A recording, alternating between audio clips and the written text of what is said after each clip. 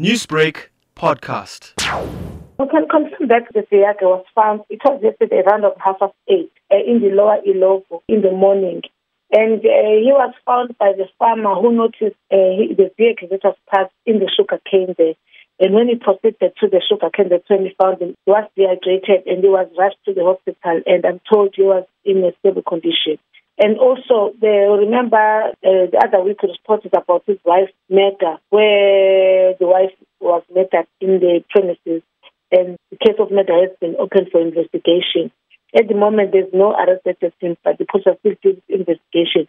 And let's remember that the suspects in this matter were unknown, so we are still going to continue investigation. Colonel, the man was reported missing by his family. Is it known where he was and how he landed at the field? No, that one is not known. It will be resolved by the investigation since the missing person was opened.